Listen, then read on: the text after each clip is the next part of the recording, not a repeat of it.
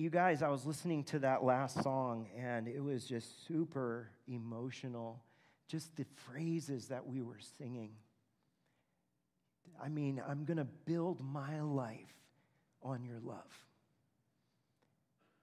Isn't that what you want?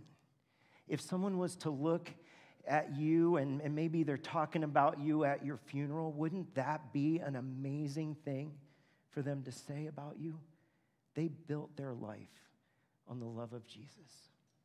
And this concept of no matter what happens, I'm going to trust in your love and I'm not going to be shaken.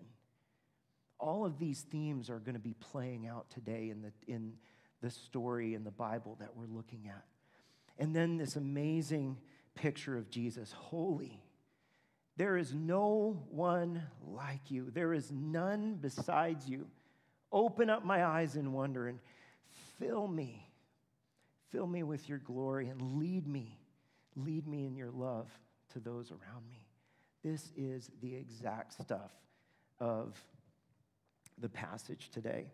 And so we started in John 13 last week. Todd brought us into this series, and there's a verse, John 13:1, that is really the lens through everything that we're going to be looking at for the rest of the book of John.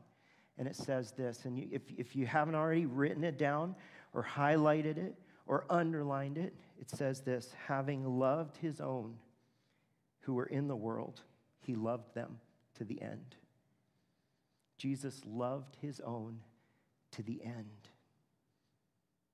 That is the lens through which we're looking at everything in this series.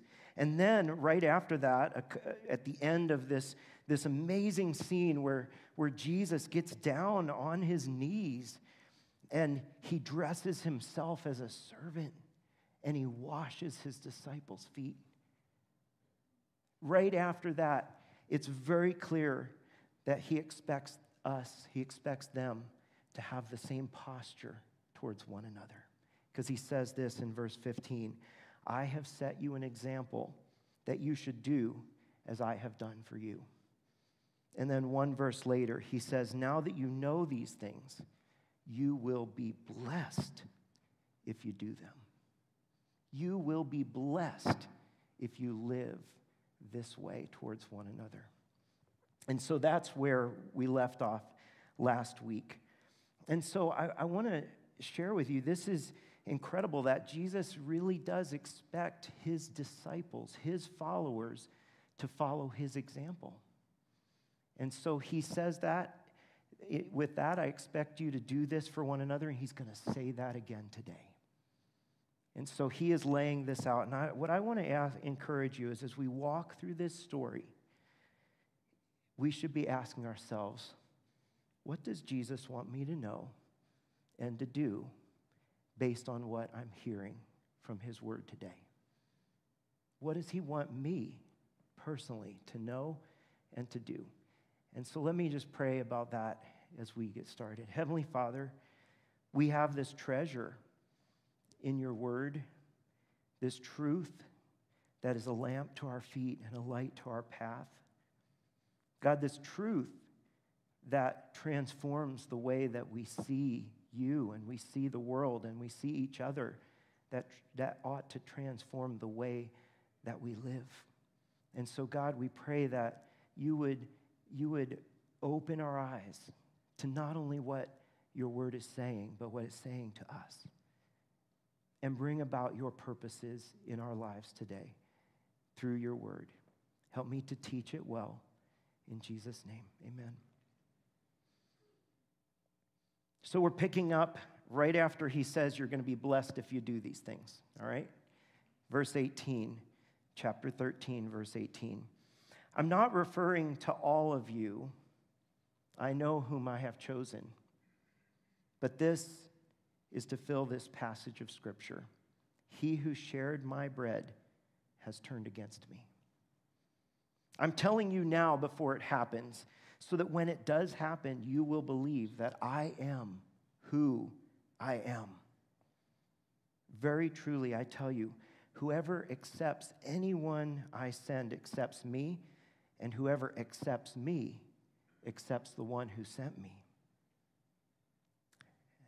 After he said this, Jesus was troubled in spirit, and he testified, "Very truly, I tell you, one of you is going to betray me."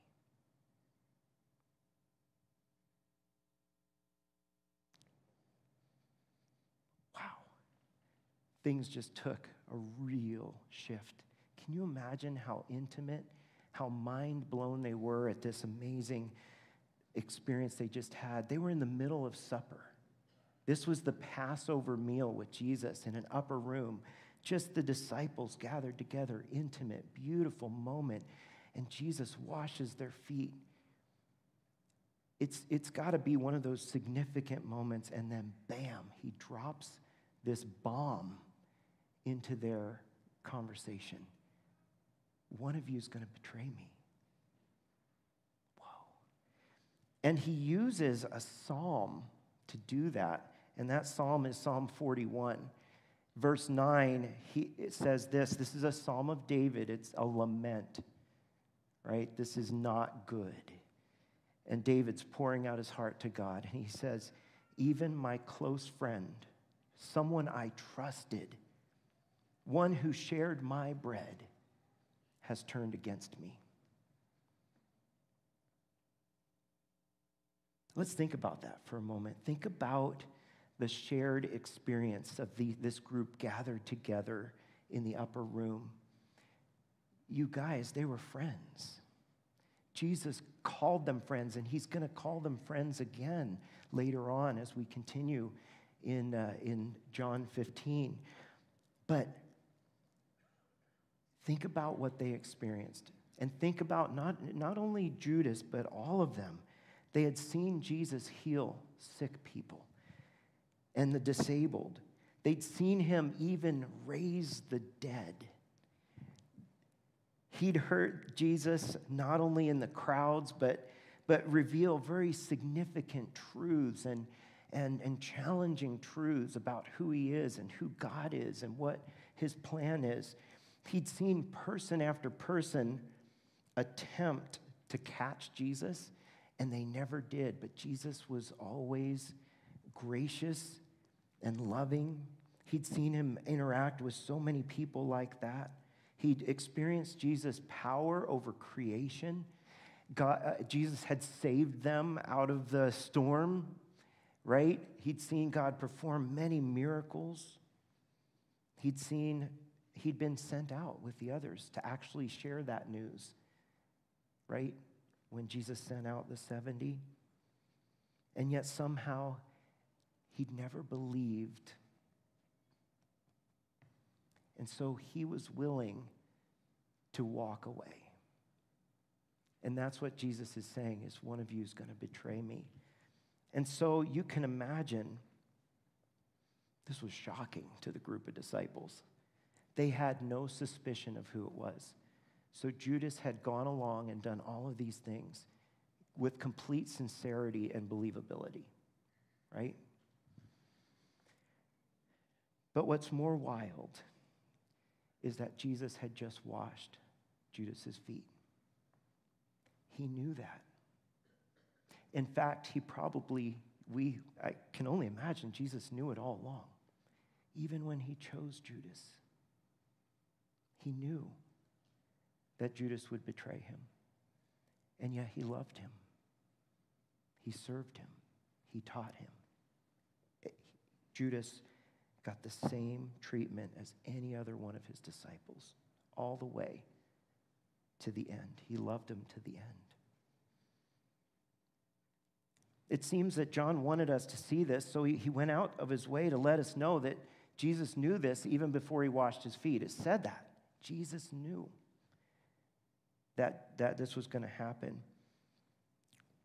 And we can see that Jesus was also deeply troubled over this news that he was about to share. This was not good news. This was troubling news for Jesus to share. Have you ever been betrayed?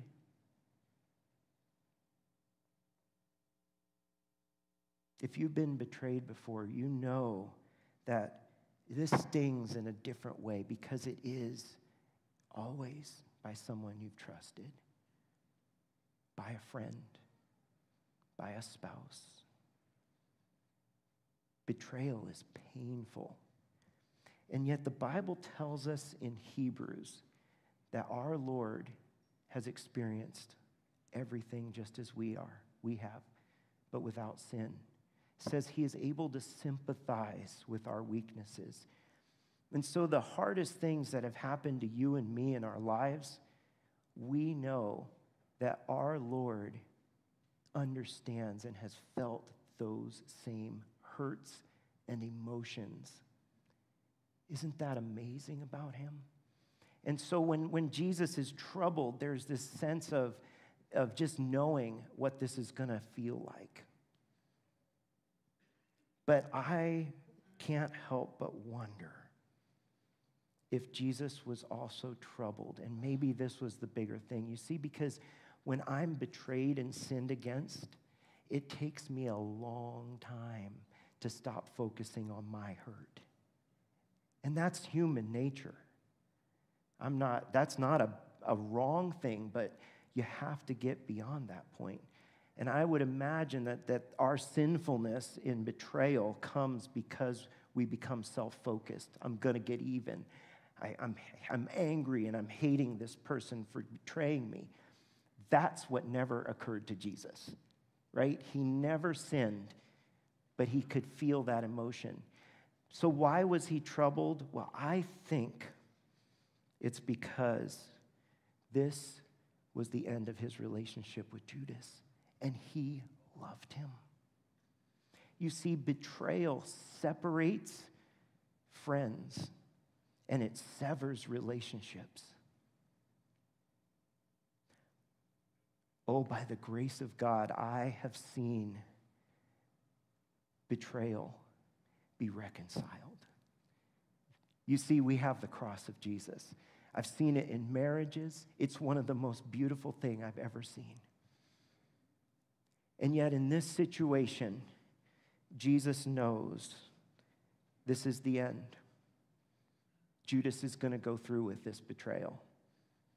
The very thing that Jesus came in love to give Judas, which was a reconciled relationship to God, eternal life forever, because of Judas's unbelief, was not going to happen. And that meant that he would be separated forever. And I think that's what troubled Jesus more than anything, because he loved Judas. But why did Jesus choose to tell his disciples this? Why did he choose to drop this bomb right in the middle of this precious, tender, intimate time? It's yet another reason, he says, to believe that I am who I am. That's what he said. He was completely in control, completely sovereign over what was going on. And he wanted them to know that, so he gave them the heads up that it's going to happen. And the Bible says, and Jesus says, he wanted them to know this so that they would believe that he was who he said he was. This phrase in verse 19 is another I am statement. In the Greek, it simply says, I want you to believe that I am. Just like all of these statements that we've had up to this point. I am. I am the light of the world. I'm the bread of life. He just says, I want you to believe that I am. And so there's a definite reference here to the name of God himself, Yahweh. There is a divine claim. And so we have this amazing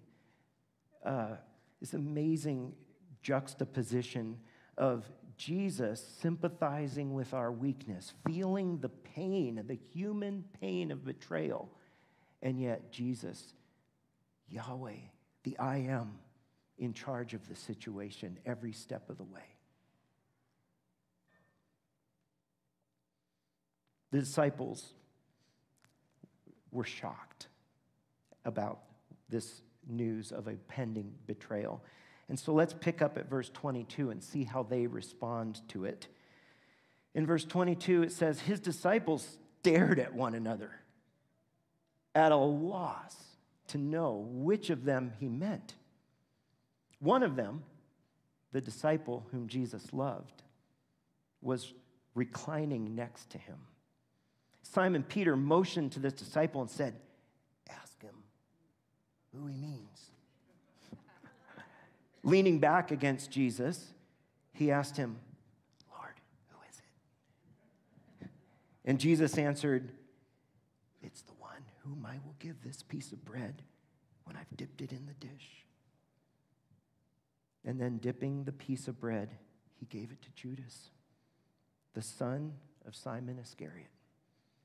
As soon as Judas took the bread, Satan entered into him.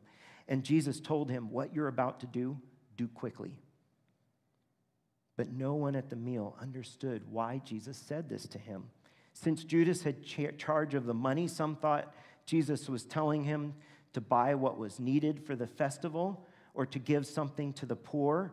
As soon as Judas had taken the bread, he went out, and it was night. There's this interesting interchange between Peter and John. You see, John described himself as the disciple whom Jesus loved. Isn't that amazing? And it was at this point where that title, he revealed this title for himself from this point forward. The experience with Jesus going to the cross and through the resurrection was so significant. It was so wrapped up in love that John decided, that's what I'm going to call myself, the disciple whom Jesus loved. But rather than use his own name, he used this. And wouldn't it be true of every one of us that we are the disciple whom Jesus loved? I don't think it bothered the rest of the disciples because they realized, nope, John's just saying the truth that we all believe. Not one of us would be incorrect because it is so true that God so loved not just the world, but he loved you. He loves you. He loves me. So John refers to himself this way, and Peter knows that he's sitting next to John. The disciples were probably reclining on the floor. They didn't probably have table and chairs. That wasn't the culture. They could just kind of sit around on the floor, and obviously Peter was not right next to Jesus, but John was. And so Peter kind of wanted to know. Peter was like that, wasn't he? It's like, I want to know the inside on this. But isn't it interesting that Jesus doesn't just throw Judas under the bus? He does it quietly, lovingly. He does reveal to John who it is, because I think Jesus knew John was writing the book. But Jesus was even gentle with Judas in this moment. It's amazing. But here's another thing that you don't want to miss. This is spiritual warfare. This is spiritual warfare. The enemy is making his biggest move. This is it. This is what he's been gunning for all along. Kill Messiah Jesus. And so we see Satan literally entering entering Judas to make him do what he's going to do. And earlier, actually, in this passage, in verse 2, says the devil convinced Judas to betray Jesus. Judas was not a believer, and so he had opened himself up to the devil messing with him in this way. So this is spiritual warfare. Satan thinks he's got it all under control, but who was controlling the whole situation? Who told him, whatever, you go do it quickly? Jesus. And so even though Satan has this sense of he's making things happen, Jesus is in control of that. He is the I am. We know the amazing twist in the story. It's no secret to us. The very thing that Satan thought was going to take Jesus down didn't hold him down. And he rose from the dead. And in the words of a song we've sung here, the cross meant to kill is my victory. Jesus won. You see, Jesus is in control of how it's going to go. He dismisses Judas so he can spend this time now, this intimate time, explaining to his disciples the most important things. So after the foot washing, after the meal, is now where Judas goes out. Now here's the cool thing, is Jesus is directing traffic all the way to the end. And he's getting the right people in the room. And now he's going to teach them what's most important about navigating the stuff that's going to come.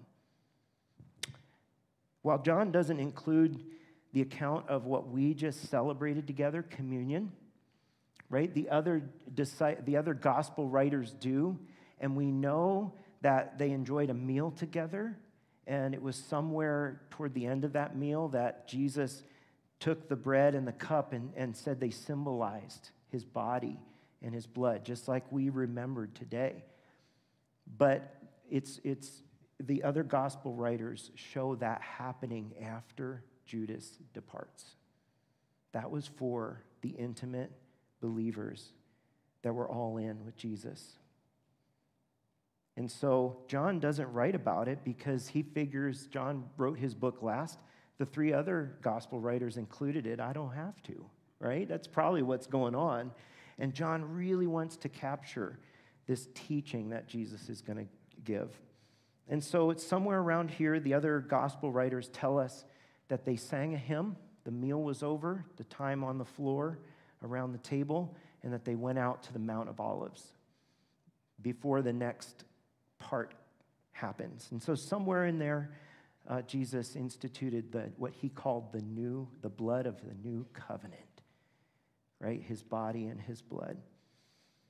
So let's take a look at the second half of our passage. A lot of it was spent on the betrayal, the prediction of the betrayal. Now let's see where we go next. So picking up at verse 31. When he was gone, Jesus said, "Now the Son of Man is glorified, and God is glorified in him. If God is glorified in him, God will glorify the Son in himself and will glorify him at once." How many times did he just use the word glorify? 5? So Jesus talks about being glorified and how his Father's going to get the glory. It's almost like he's saying, this is it. Everything is culminating. Everything in God's plan, everything in my plan, everything that is the essence of the wonder and the beauty of who we are and what this is all about, you're going to see it next. That's kind of what the word glorify means. It's a beautiful worship word of just shining the light on the essence, the true essence and beauty of, in our case, on God, right? We sing these songs of praise to shine a light on the truth of the magnificence of who he is. And Jesus is saying to his disciples, you're about to see that in what's going to come down right away, at once, he says. To glorify is to shine the light on someone, to make them the focus of attention and honor. So here it is. It's probably not what the disciples were thinking attention and honor would look like for Jesus, what was going to come up next, was it? But let's pick up at 33. My children, Jesus says, I will be with you only a little longer. You will look for me, and just as I told the Jews, so I tell you now, where I'm going, you cannot come. A new command I give you, love one another. As I have loved you, so you must love one another. By this, everyone will know that you are my disciples if you love one another. Simon Peter asked him, "Lord, where are you going?" Jesus replied, "Where I'm going, you cannot follow now, but you will follow later." Peter asked, "Lord, why can't I follow you now? I will lay down my life for you." And Jesus answered, "Will you really lay down your life for me? Very truly, I tell you, before the rooster crows, you'll disown me 3 times.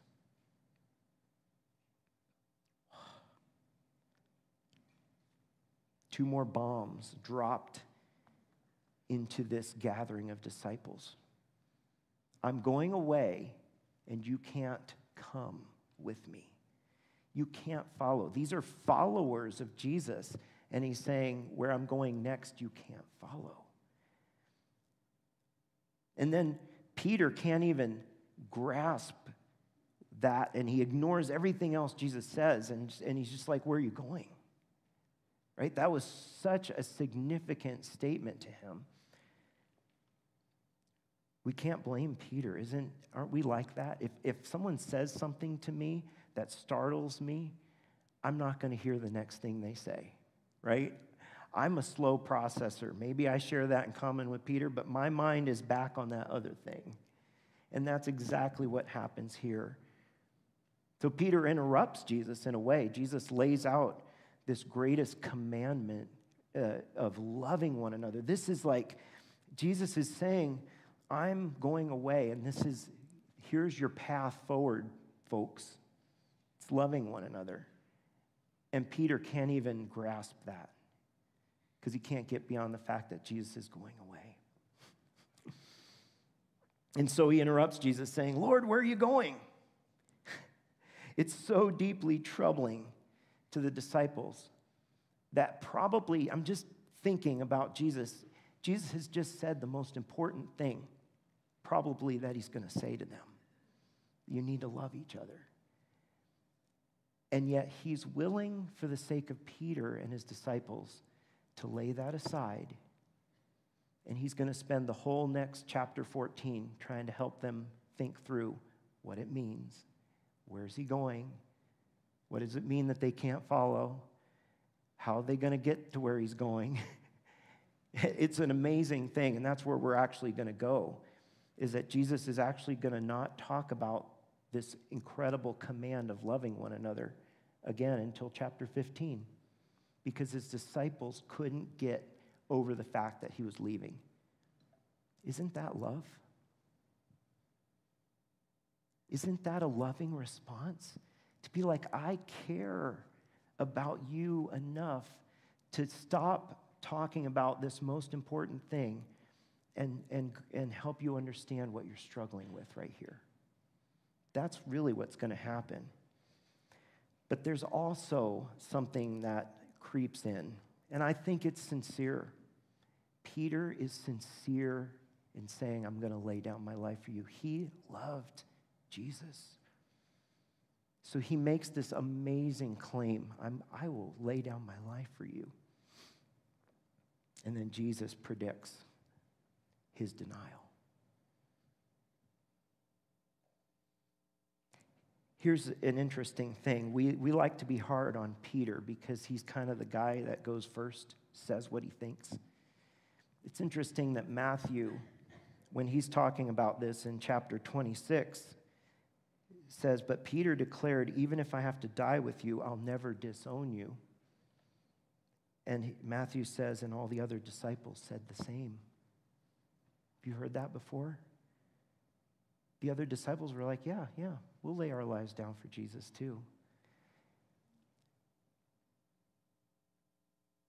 So what must have seemed unbelievable to confident Peter is that what would deeply wreck him a day later when it comes true, right? The very next day, in that courtyard, he denies Jesus. Says, I have nothing to do with him. And Jesus washed Peter's feet too. And every one of those other disciples who said, yeah, we'll lay our lives down for Jesus, he washed their feet too, knowing every one of those disciples was going to fail to follow him. That's what love does. Jesus doesn't just love us when we're lovable or when we have our act together, but he keeps loving us to the end. He never gives up on us. That's why the Old Testament, the song of the Old Testament is the steadfast love of the Lord endures forever. His mercies never come to an end because this is our God.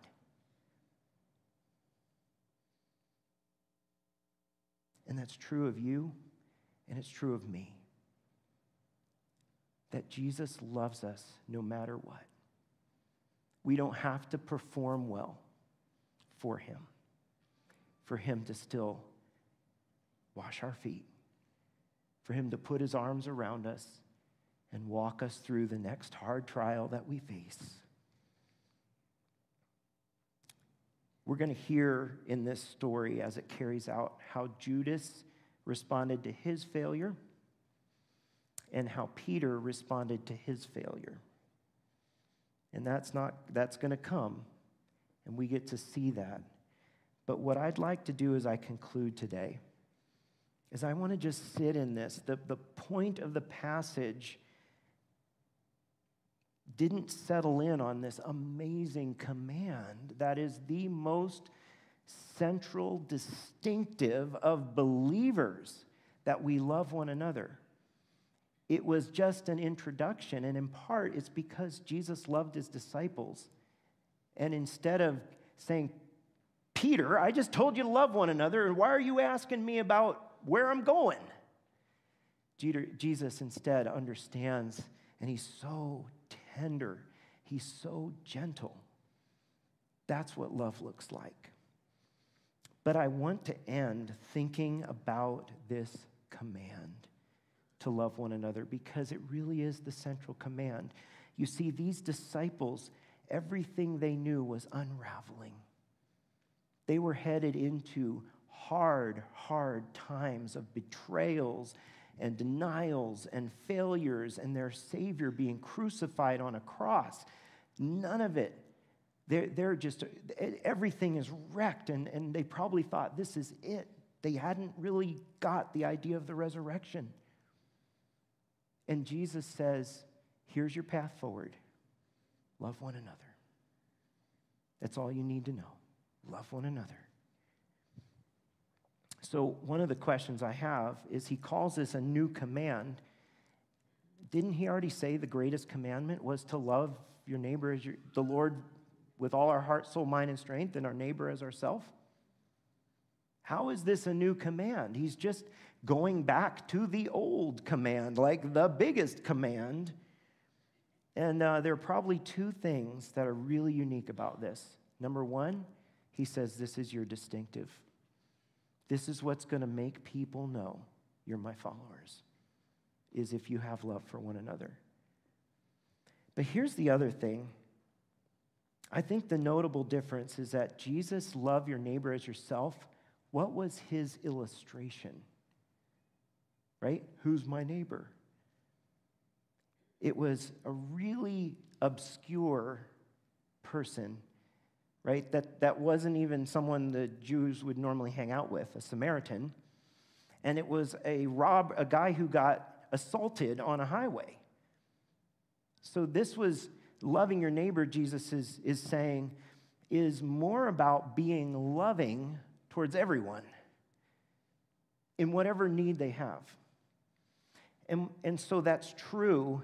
And what Jesus is doing is he's totally bringing this in and saying, you've got to get this right here at home.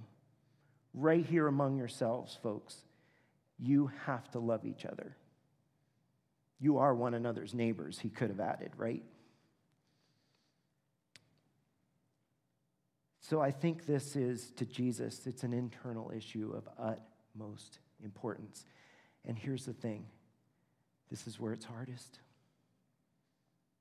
I really believe it with all my heart. It's hardest to love the family. I see it in my own life. I saw it this week. People who lost a long time ago, they're not even at Trinity anymore, lost a loved one due to COVID. I thought I should reach out to them. I never did. They reached out to me. I praise the Lord for that.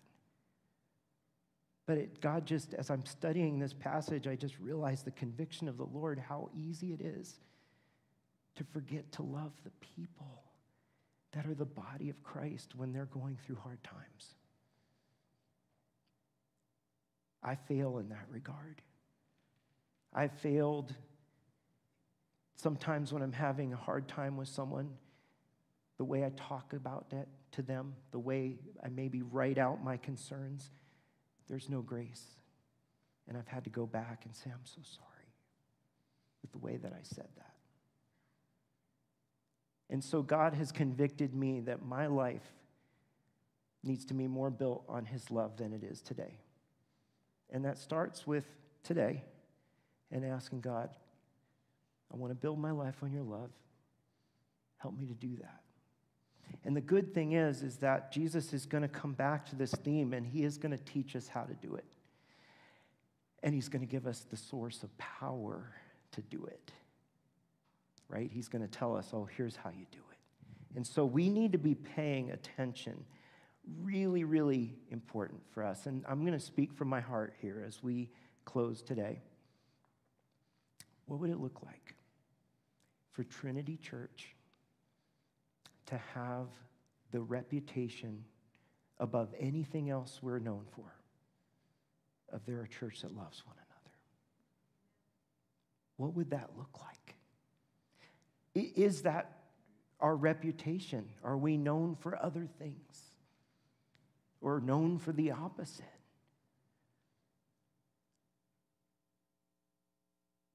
I think this is what it looks like to be God's people. And it's not just us loving one another, although I think when you're bumping up against each other, it's the hardest, isn't it? In your own home, in your own church, in your small group. But it's also a love for the body worldwide. That's the whole idea of hospitality, right? Was I'm going to take this believer who's maybe a different ethnicity from me, maybe he or she's a Samaritan, and I'm going to have them stay in my home because they need a place to stay tonight. The idea of hospitality was that in the New Testament. You guys, Peter and John got it, and so did Paul and all the other writers. And I just want to read some of these comments that they made in their letters to the church. And I want to just say, think in your own life. You see, this is a command for us to love one another. So John says this in 1 John. This is the message you heard from the beginning. We should love one another. This is how we know what love is. Jesus Christ laid down his life for us, and we ought to lay down our lives for our brothers and sisters. Dear friends, since God so loved us, we ought to also love one another. We love because he first loved us. John says more than that, but Peter says in 1 Peter, love one another deeply from the heart. He says, love the family of believers. He says, love one another and be compassionate and humble. These are the guys that were in the room that day.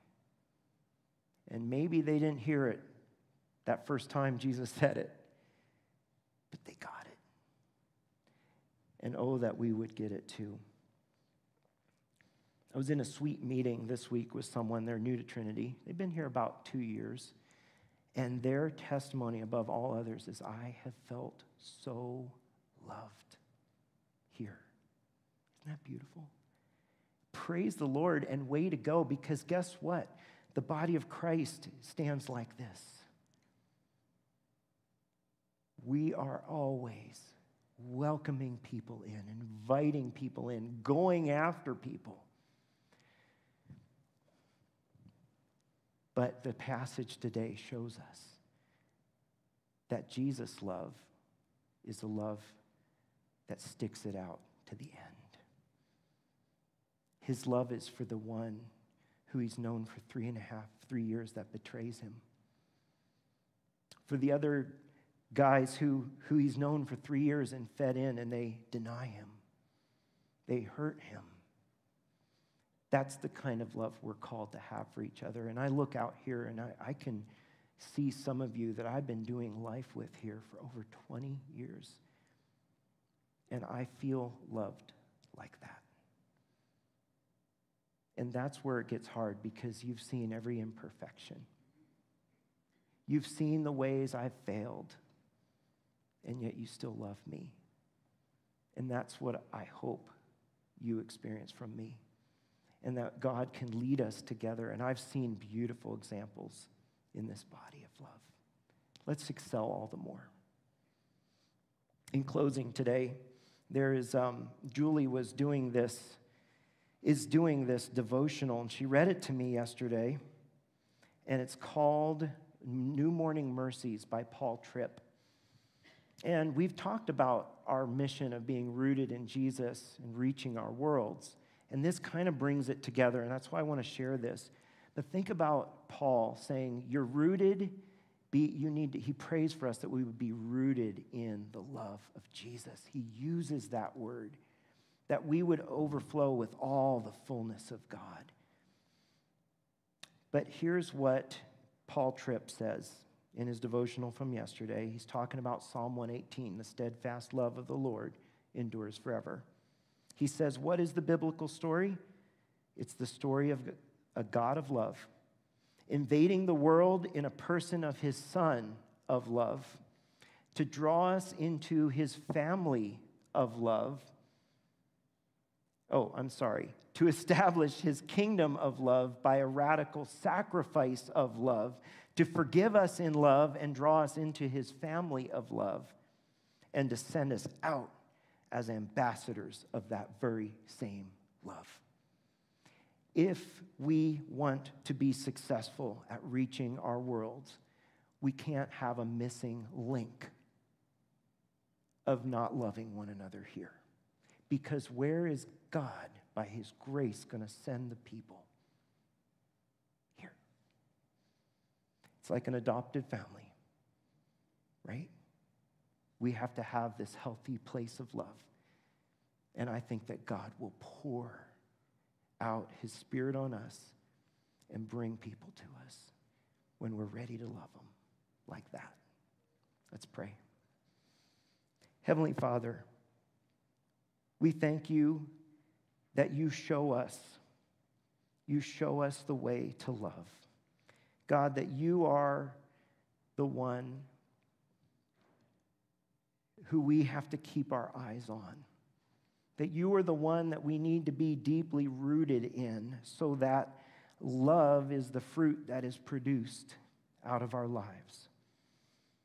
And we thank you, God, for this amazing example of your love shown in this passage today towards a betrayer and a denier. Thank you, God, that your love is a love that goes to the end. And that for those of us who are in Christ, the end is eternal life with you in heaven forever. So God, I pray in my own life and for us as a church, Lord, would you make that more and more the distinctive of who we are and who we're known as in this community, in our relational worlds, so that you would be glorified all the more. In Jesus' name we pray, amen.